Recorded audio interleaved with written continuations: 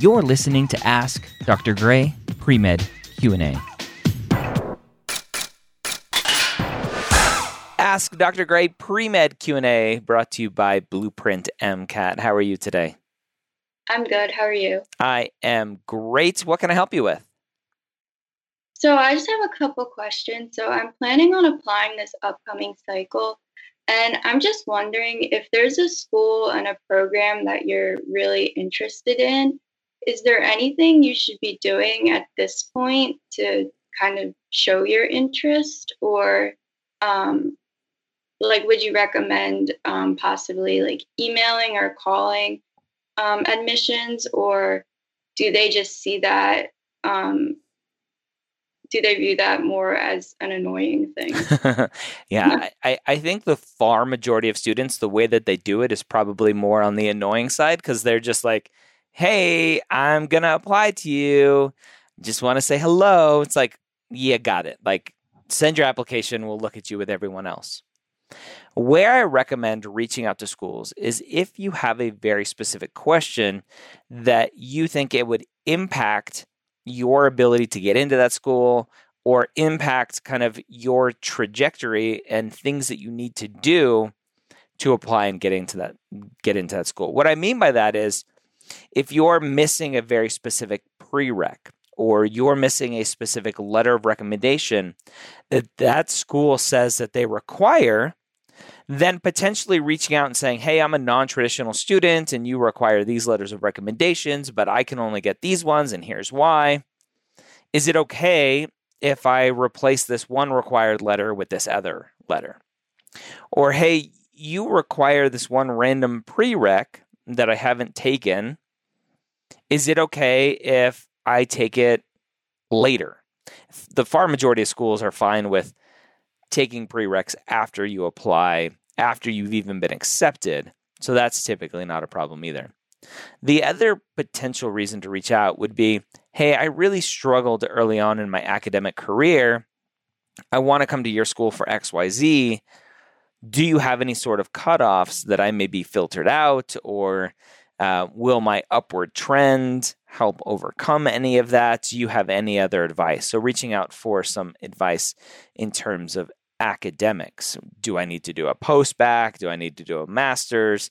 Or, hey, I'm deciding between an undergraduate level post-bac and a special master's program. Do you recommend one over the other? So those are very specific questions that you can reach out and ask the school about. I wouldn't have a list of 10 questions. I would reach out with a specific question. Where most students go wrong is they reach out and say, hey, I'm applying to your school. Do you have any advice?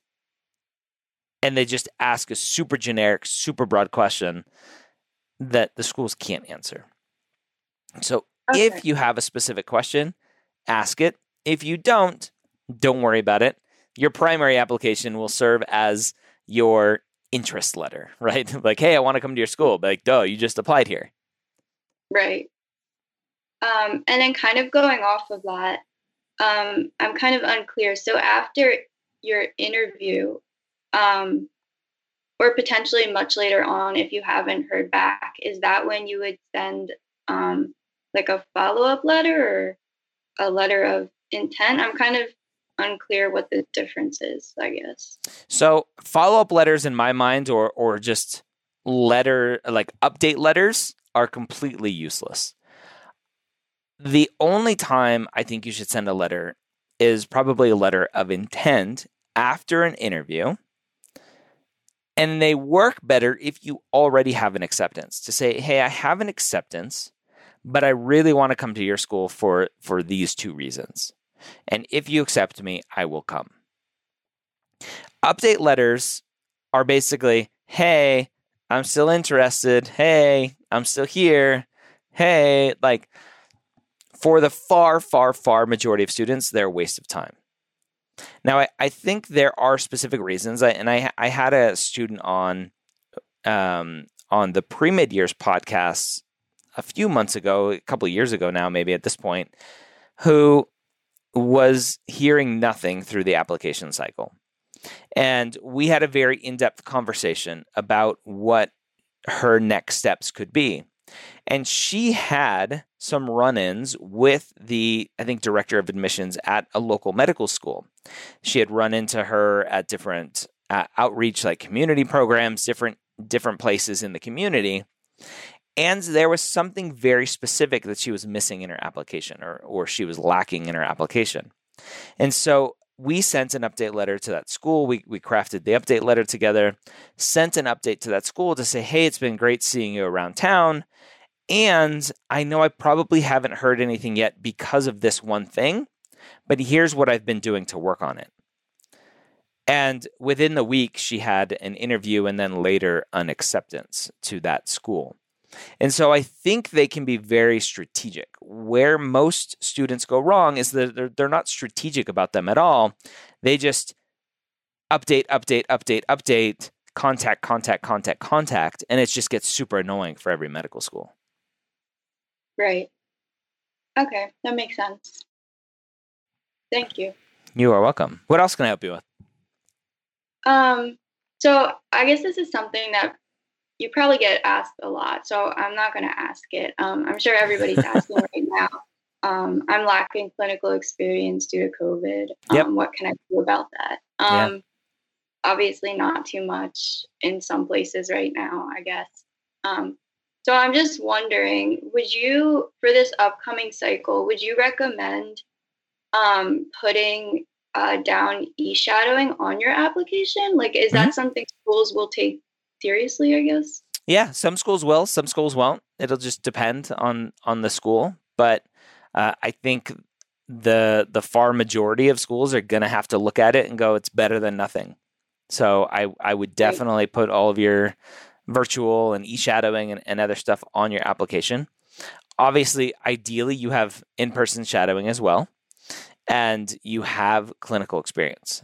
The problem that we're going to see moving forward, especially this current application cycle that's coming up here, May and June of 2021, is that for students who since March of 2020 don't have anything, and they didn't have anything before, but who are still going to apply, are going to be hurting. I don't think those students should apply. And I don't know if you're one of those students, but I think if you are applying to medical school with zero clinical experience, and you're going to say, but COVID, and you have zero in-person shadowing experience, and you're going to say, but COVID, at the end of the day, the question will be, do you know what you're getting yourself into? COVID cannot be an excuse to go down this path, get $400,000 in debt, spend 4 years of your life doing something where on the other end, you may be miserable because you didn't understand what medicine, healthcare, and being a physician is all about in this country. You can't blame COVID for that. You have to get those experiences. For students who had experiences and then had those experiences diminished because of COVID, that's a completely different story. You had already been doing something beforehand. There are plenty of opportunities to get experiences right now. Hospitals are still operating. Jobs are still out there. The question will come down to, what is your risk tolerance? Are you someone who is okay with going and getting a scribe job? Right? And there's a lot of privilege around that, right? To be able to go out and live on your own and not have anybody else to worry about. But if you live at home and your parents are at risk, or your grandparents who you live with are at risk of COVID and they haven't had the vaccine yet, and you're worried about going and getting a job in a clinical setting, like there's a lot of privilege involved with that. But there are opportunities available because hospitals still need scribes. Hospitals still need someone to transport the patient from point A to point B. Hospitals still need someone to interact in the emergency department with patients. So hospitals are still hiring, but a lot of the volunteer opportunities are gone because the volunteer opportunities are usually extra positions and stuff that aren't technically needed. So there's a lot of potential opportunities out there for you if you're willing and are able to. But there's going to be a really big question mark for students applying in May and June of 2021 who aren't going to have clinical or shadowing experience and are going to say, but COVID. And I don't think that's going to fly. Right. Okay, thank you. You are welcome. Anything else? Just real quick thing. So, this year, I think the first day to submit your application, sometime at the end of May, I think. Mm-hmm. Hypothetically, if I want to submit like the day it opens or as early as possible, but my transcript is not ready because my semester was pushed back later. Yep. How exactly does that work? Like, will that delay my application?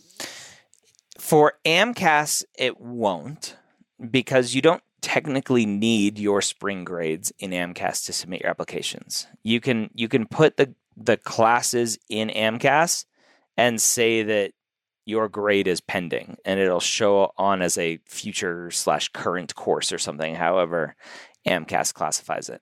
For COMIS and TMDSAS, they require those spring grades. So you'll just have to wait. It really depends on if you need those grades or not. And it's funny, we just had this conversation on the last, I think, episode of Ask Dr. Gray. Because if you need, right, and that's a very subjective term, if you need those grades to show academic ability, to show that you've overcome some early academic struggles, then you're probably better off waiting. Those few weeks that you're going to have to wait for the grades are probably better than submitting without the grades, but having a worse GPA trend or GPA total because you wanted to rush your application in.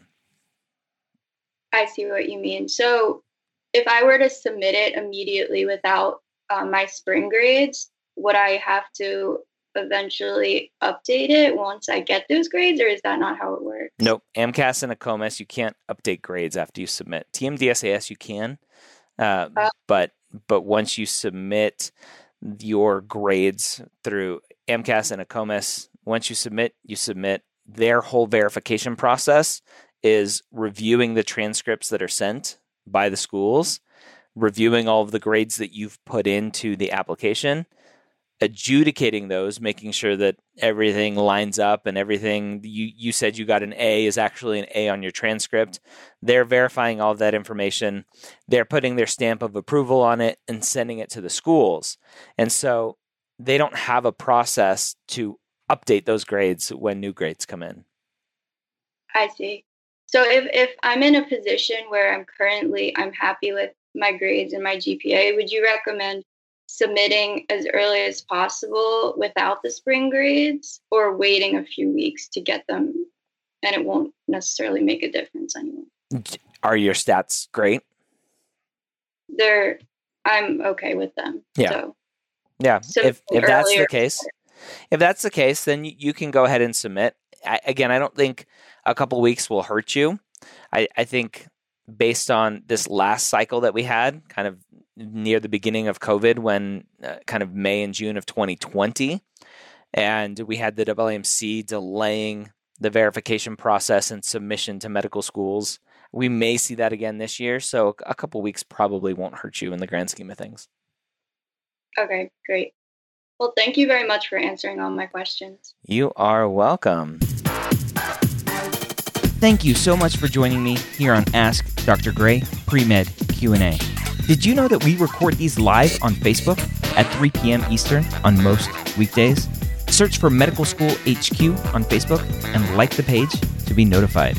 Don't forget to check out our amazing Facebook group, The Hangout, at medicalschoolhq.net/group.